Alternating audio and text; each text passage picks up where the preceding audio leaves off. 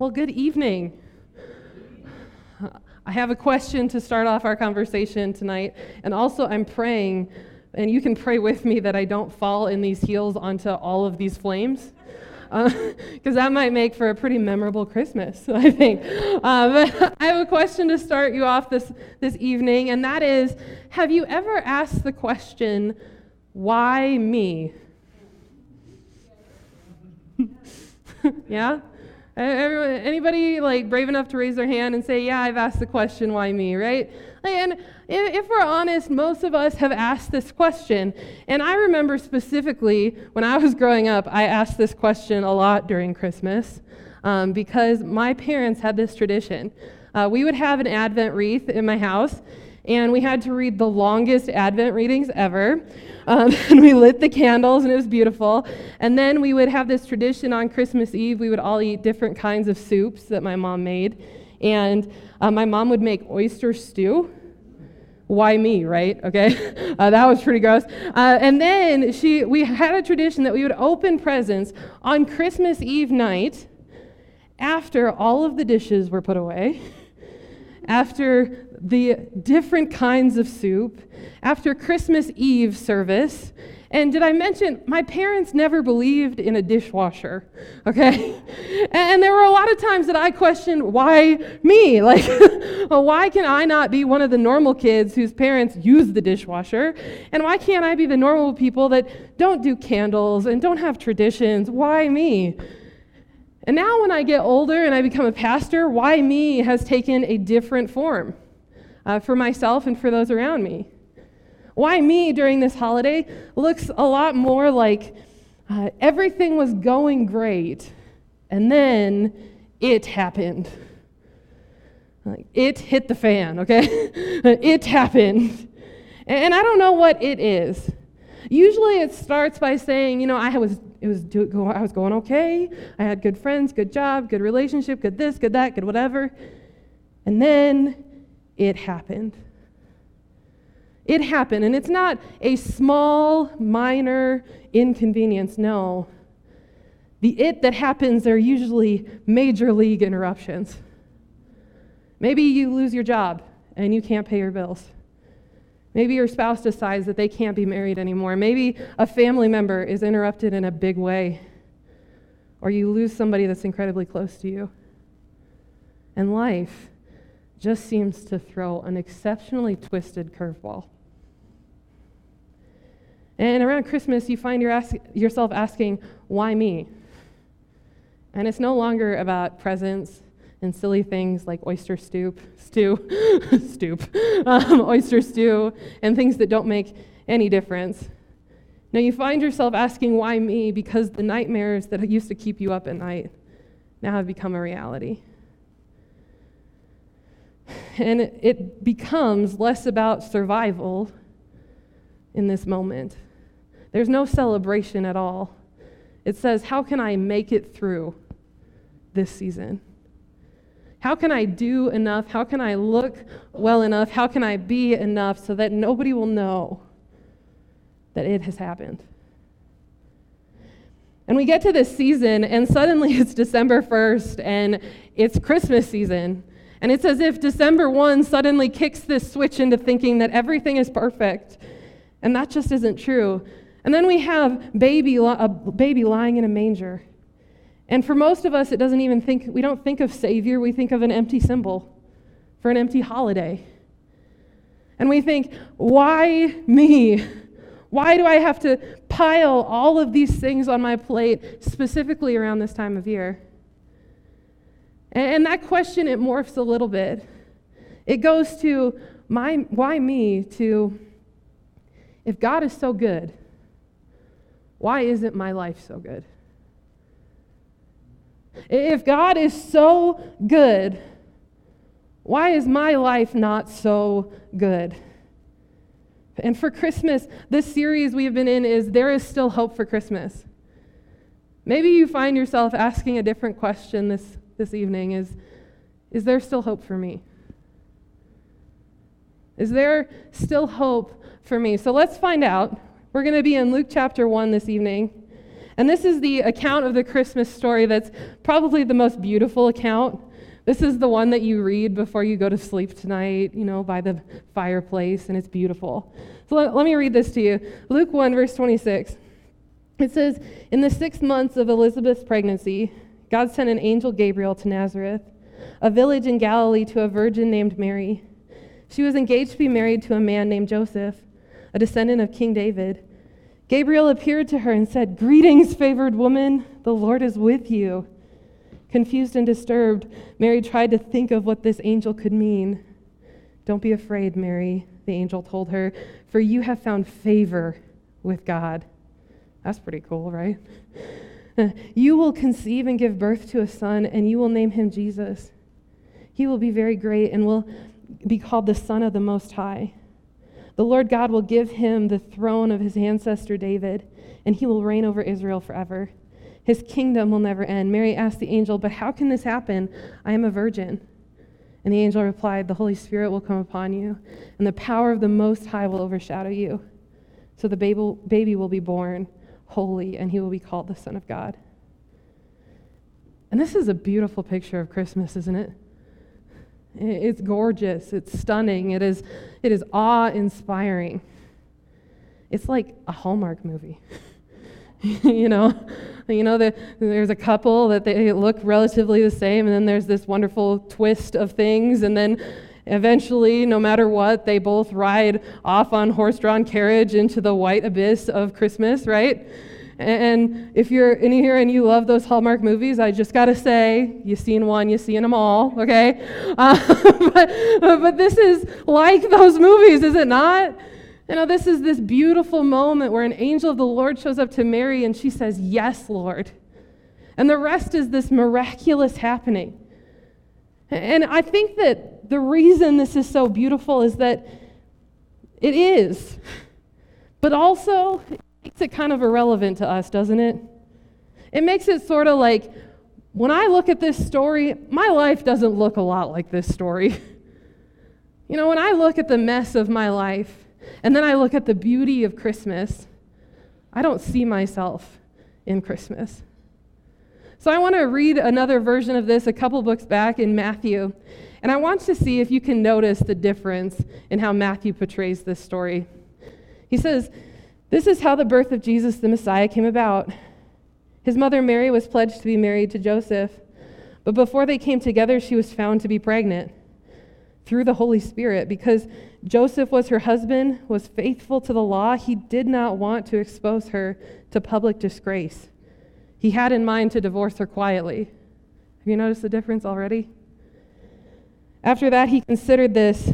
An angel of the Lord appeared to him in a dream and said, 'Joseph, son of David, do not be afraid to take Mary home as your wife, because what is conceived in her is from the Holy Spirit.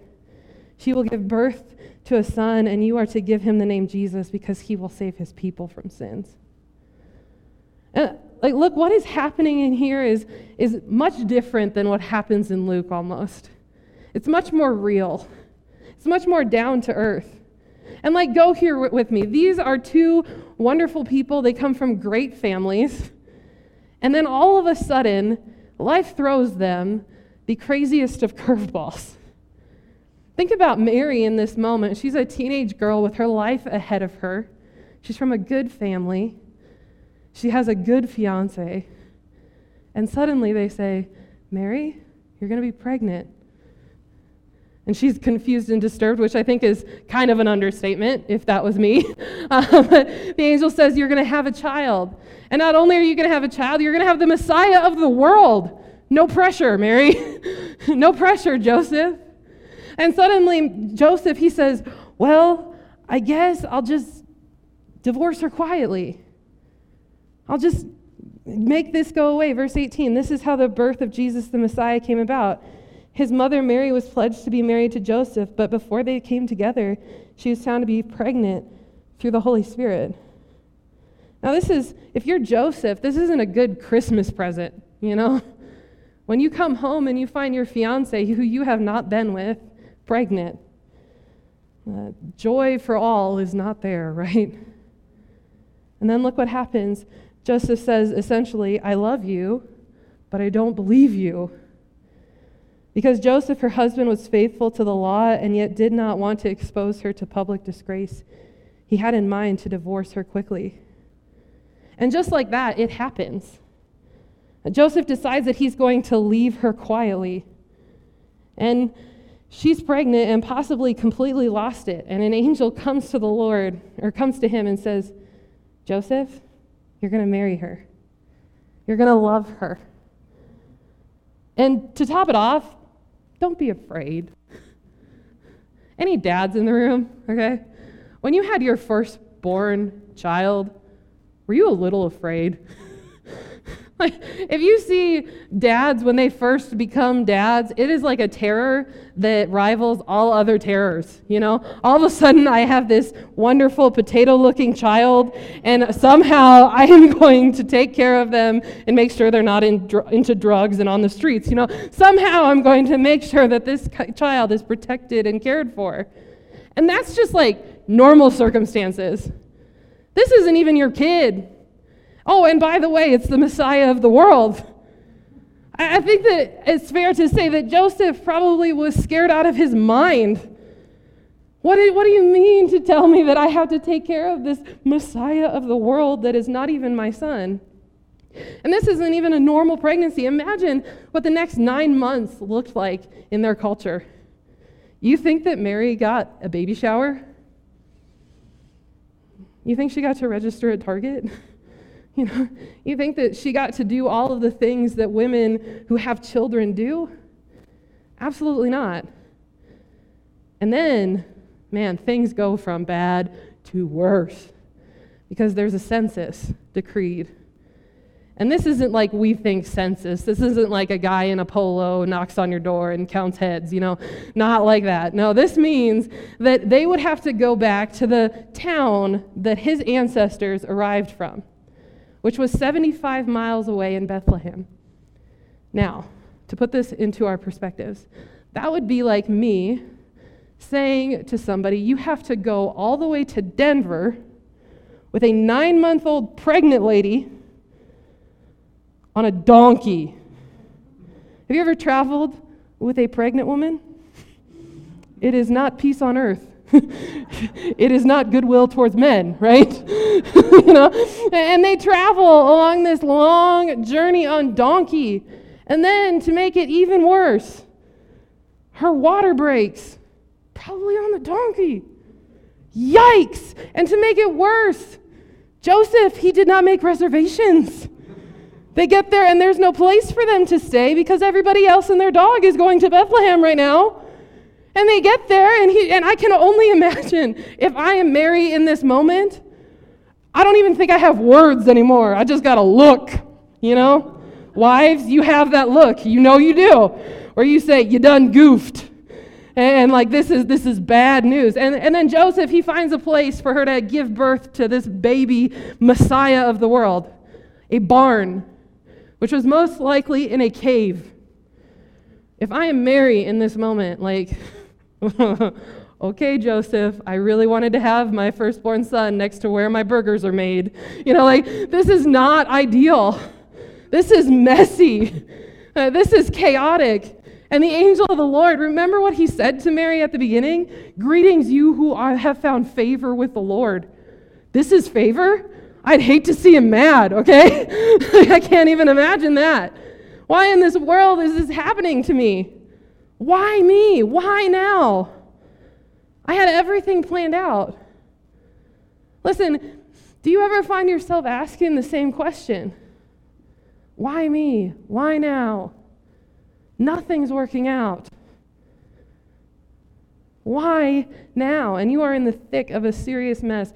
And maybe you're here tonight singing Christmas songs that are all about peace and joy and wonder and God's glory. And you might think to yourself, yeah, right. If God is so good and Christ is so wonderful, why is my life a mess? There may be a lot of magic in the air and beautiful lights everywhere, but my life doesn't look like that. And if tonight you are asking that question, I want you to hear this, that Jesus did not come to make things easy. He came to make them right. He did not come to make them easy. He came to make them right. He didn't come to make life comfortable. He came to fix the mess that humanity had gotten themselves into. He invaded our world as a baby, and this isn't like the Christmas cards depict it. This is messy. He left the awe of heaven and entered into a barn. And he didn't come to make it comfortable. He came to make it right, and we know that we love the rendition of the nativity scene in Luke. But we need the rendition of Matthew. Because Matthew reminds us that God is in the business of walking into the worst of situations. He is in the business of showing up when the chips are down. He is in the business of coming in and not snapping his fingers and fixing it all, but walking with you. And this is the hope of Christmas, that God sees our messes of our lives, the ones that we have made and the ones that have made us. And he walks in declaring that he isn't done with you. He walks in and says, this is not where I say it is finished. This is not where the story is over. There is restoration in the name of Christ. Christ came as a perfect, spotless Savior, carried the weight of your sin and of my sin so that we might be in a relationship with God.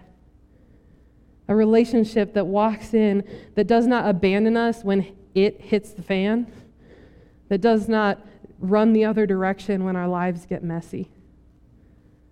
But he walks with us. I love this verse in John 16, verse 33. I have told you all this so that you may have peace in me. Here on earth, you will have many trials and sorrows, but take heart, because I have overcome the world. Tonight, maybe you have heard that for the first time or the 50th. Maybe you already knew what that was going to say and that verse verbatim. But we're going to have a time of worship closing here where maybe if you need to welcome Christ into your life and into your mess for the first time or the 50th, I just want to invite you to do that. I want to encourage you to make this the last Christmas that you celebrate it without making it personal. See, this story is not a story about lights and presents and Santa Claus. It's a story about Jesus Christ coming in the worst of circumstances and loving us. I want you to take a posture of prayer with me right now. That might mean that you bow your head and you close your eyes. That might mean that you stand up. But I want, as you are in this posture of prayer, in light of Christ's sacrifice and his entrance into the world, in light of our biggest messes, I want to read this verse to you. For I am convinced that neither death nor life, neither angels nor demons, neither the present nor the future, nor any powers, neither height nor depth, nor anything else in all creation will be able to separate us from the love of God that is in Christ Jesus our Lord. Lord, there are a million things that seem to separate us from you. God, we have really great excuses as to why we maybe aren't feeling Christmas this year. Lord, we have a million reasons as to why our lives look like messes. But God, I pray through your Holy Spirit that you would invite us in again. God, you would invite us into a story that is not finished. Lord, as we light these candles and sing about your entrance into the world, Lord, I pray that it would spark hope within us. Lord, we have this hope as an anchor for our souls, firm and secure. God, we believe in you. We trust in you. And we ask that you would be about our church as we end in worship of your holy and perfect name. It's in Jesus' name. If you guys would like to stand with me as we end in worship.